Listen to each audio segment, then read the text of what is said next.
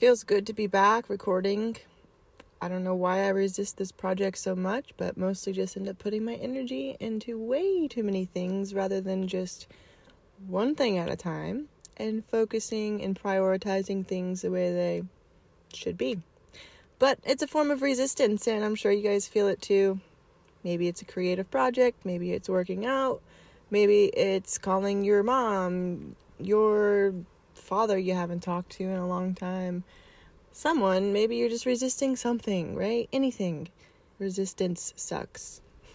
Excuse your little baby ears, but it fucking really sucks if you can't face, why you're resisting it or getting to the root of, what are you afraid of? Are you afraid of failure? Are you afraid of success?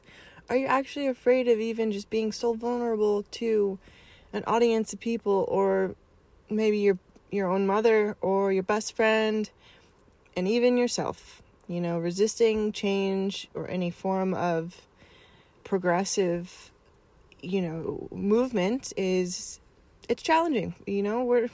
We get comfortable in our ways and stagnant, and maybe don't want to create the change that's necessary, but you're only going to continue to suffer if you don't. And that's where I would like to share a little bit more about why I've actually been resisting this project and what's been going on with my life. And hopefully you guys will not only relate, but not be afraid to share your story and testimony of how God works in mysterious ways and really does save lives and relationships and everything in between. So, this episode, it may bring tears to me, it may bring tears to you. Nonetheless, I'm grateful to be alive today and still be able to create during these pretty, what seems like apocalyptic times, internally, emotionally, spiritually, collectively, physically, all around. Bits and pieces can seem like sad. People are maybe in a funk, or just, life is just not as good as we freaking thought it would be by now. And it's all our personal choice, right? Choices can be good, choices can be bad. And with that, I am going to share a little bit more about my choice making and how I got to where I am today to share this story with you guys. So my first introduction to drugs and alcohol was at the young age of 13 and 14 years old, when I was getting involved with the wrong crowd in middle school. I knew that there was like the good kids, the bad kids, tried to stay away from the bad kids, and I mostly did, but I was still aware of what they were doing, smoking weed, drinking alcohol, and I actually had one friend who was addicted to cocaine at the age of 15. So I'm not going to share any names, of course, but it was the first time that I had seen other drugs in my childhood, the quote-unquote cool moms and dads who purchased alcohol for their underage kids and hosted house parties on Fridays and Saturday nights. Yeah, I was part of that crowd, and not proud to admit, but I would actually pregame by taking my mom's Captain Morgan from behind her toilet and putting that into my own body. Basically, after years and years of thinking it was okay, socially acceptable, the cool kids do it, it's normal, everyone around me is drinking.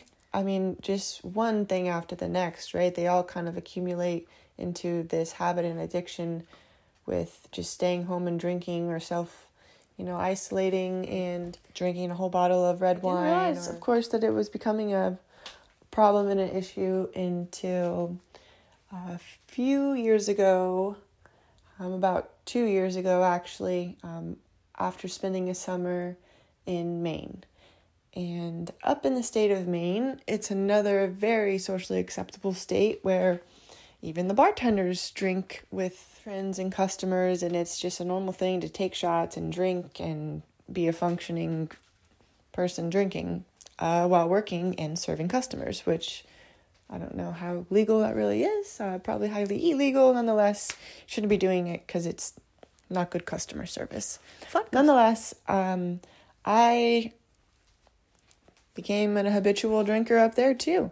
Socially accepting, by the pool, when you're on the boat, when you're just taking a hike. It was just one of those things that, again, was normal. And I didn't think anything of it not being okay or normal until one of my friends that I met up there asked if I had any addictions, and I pondered, and I laughed and said, yeah, caffeine, weed, sex, and maybe alcohol.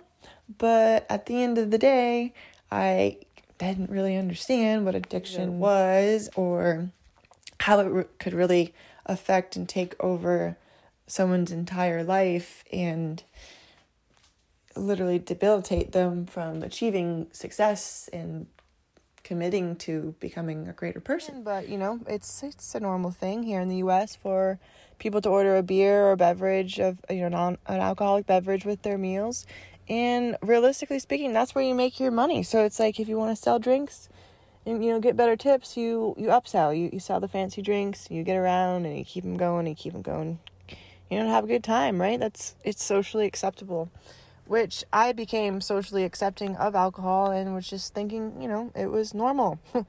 It's totally okay to have a drink or two. And for the first time, I understood what a nightcap was. Whiskey was my nightcap of choice. I was drinking Woodford Reserve, of all things. I can recall nights of clearing out a whole bottle of red or white wine, and I wasn't drunk enough, so then I would make 2 to 3 old fashions and drink them within an hour or two of each other. Actually, within an hour or two, not of each other. And then I'd be feeling good. Then I would just sleep right through the night. Would wake up and essentially do it all over again. But what I started to do was discipline myself by running and running in the morning, jogging, sweating, doing physical activity to balance out my health of, ooh, yay, I'm so healthy by, playing tennis and riding my bike 10 miles or more a day. And, but at the other half of the day, I was consuming nonsense. True toxins that were just destroying everything about me that I just was fighting through. And I recall waking up some mornings and looking at myself and being like, you're better than this, you don't have to continue feeling like this type of thing. And those mornings were real. I can remember thinking, okay, I'll make it till like 4 o'clock and then I'll have a drink, because I would always at least wait till after 1 or 2 o'clock. So I didn't have that guilty, like, wow, I'm going to start my day with alcohol at 11 o'clock in the morning, like a true alcoholic. The stories you hear of people grabbing the vodka bottle at 8 a.m. and really starting swigging. It's like, shit, I know it's not to that extent, but it's definitely on my mind at all times. And why is that, So I began to try to help myself a little bit more, again, hiding it from my family, hiding it from my friends.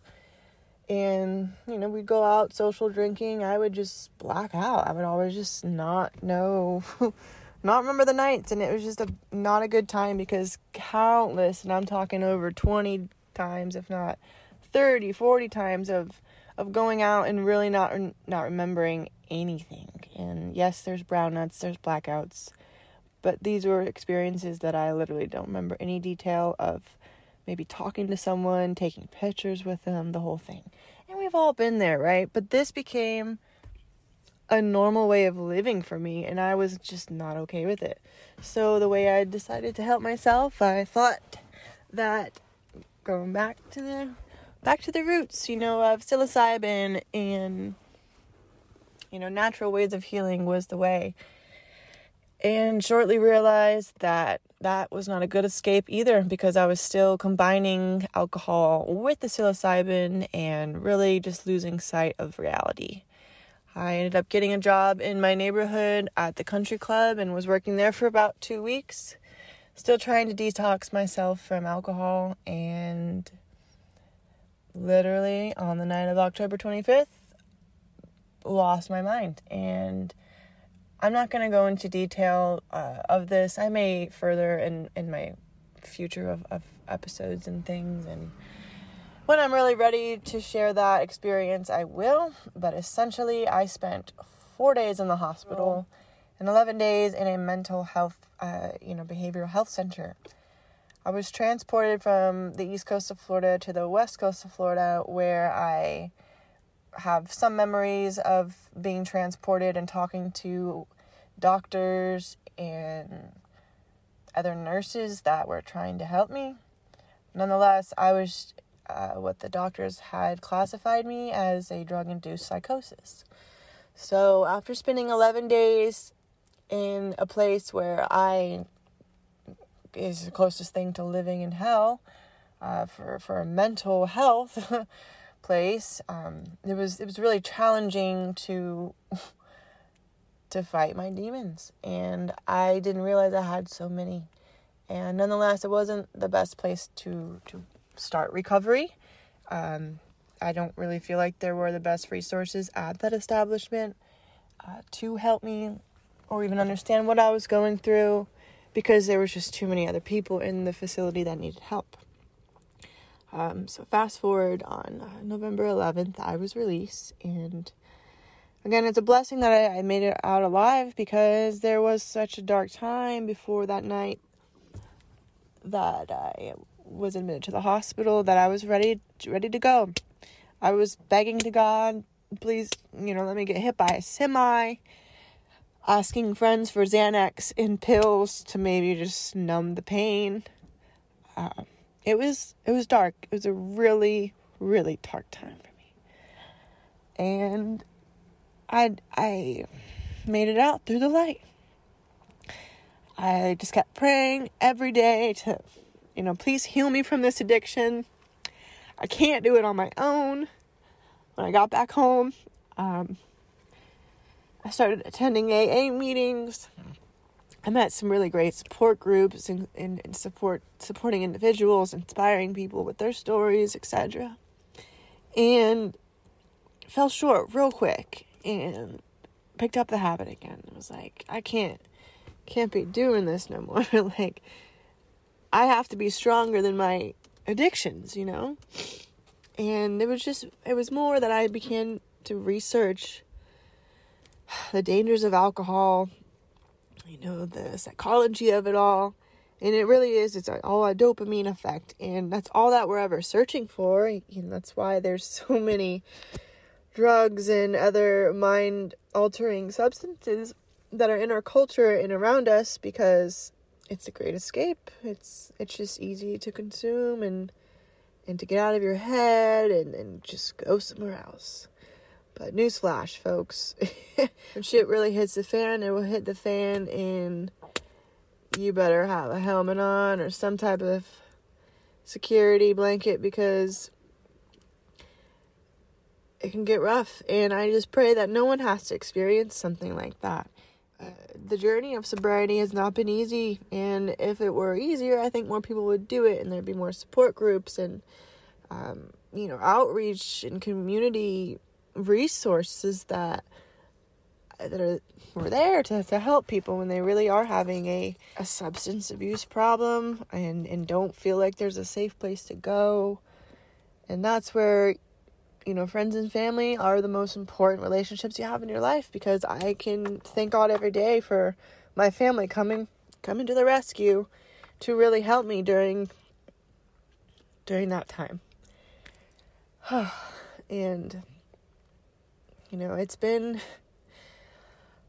we're going to be hitting the 1 year anniversary next month of the incident, and it's starting to freak me out, because I'm having a hard time realizing that I just made it through something like that.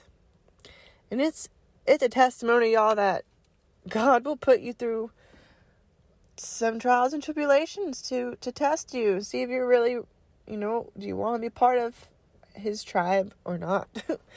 because when you look the other way and follow the devil's temptations, you'll end up in some really, really bad spots. And I did everything I could to be the light in that arena of darkness. And I mean, I would pray every day. My family brought a journal to me. Unfortunately, that journal was stripped from my belongings the day that I left, so I have no tangible property of that. And it was a lot. And, that's kind of my update and confessions, as Usher would say, of my life and my, problems that I'm dealing with right now. I am trying to start my own cleaning business in town and really just giving my all to forming a better relationship with myself and God and the people that love me and the people that I love around me. And it's been quite the healing process, to say the least, because there is a lot of letting go of what I thought was, the reality, what I thought was my reality, what I thought was the truth, what I thought, everybody else was going through, was really just in my own mind. And the more that I become comfortable with connecting with other believers and other individuals that are, really committed to this work as well and practice faith, it's every day is a miracle to be alive and to really continue to grow and be part of this human experience. Because to think that a year ago I didn't want to be part of it and was really ready to leave to leave planet Earth. And the reality of it is I love it here. I really do. It's very hot here in Southwest Florida still. It's probably the last month that we'll really be experiencing some high heat advisories and whatnot, and hurricane season is still in full throttle. But we're all making the best of it, what we got down here, and I hope y'all are too. And at the end of the day, it's we're all we got, so we got to keep continuing to raise our vibrations, do what we need to do to get better, to help our communities, to inspire other people, to connect with your neighbors, to say to your family that you genuinely love them. When's the last time that you crafted a family night, a family day? But the reality is that everyone's busy. Everyone's got their hustle and bustle going on too. But it's never too late to make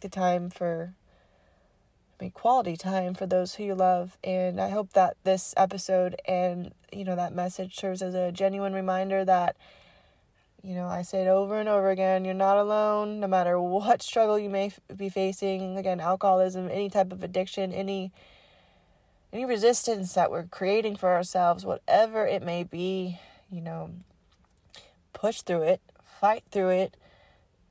Take the time that you need to recenter, to reground, away from society, away from people, but in a safe environment, like the park, like a meditation room, like a library room, anywhere that you can find your happy place. My favorite place to go is the beach. However, it's just way too hot right now, and there's so many people. So it's really not the greatest time to go there. So alternatively, I have been booking private rooms at my local library, which is highly recommended for people who are bookworms and or maybe just interested in becoming a bookworm and want to just hide away in a library all day. It's a great place to do so. Wow. Well, I'm glad I got all that off my chest.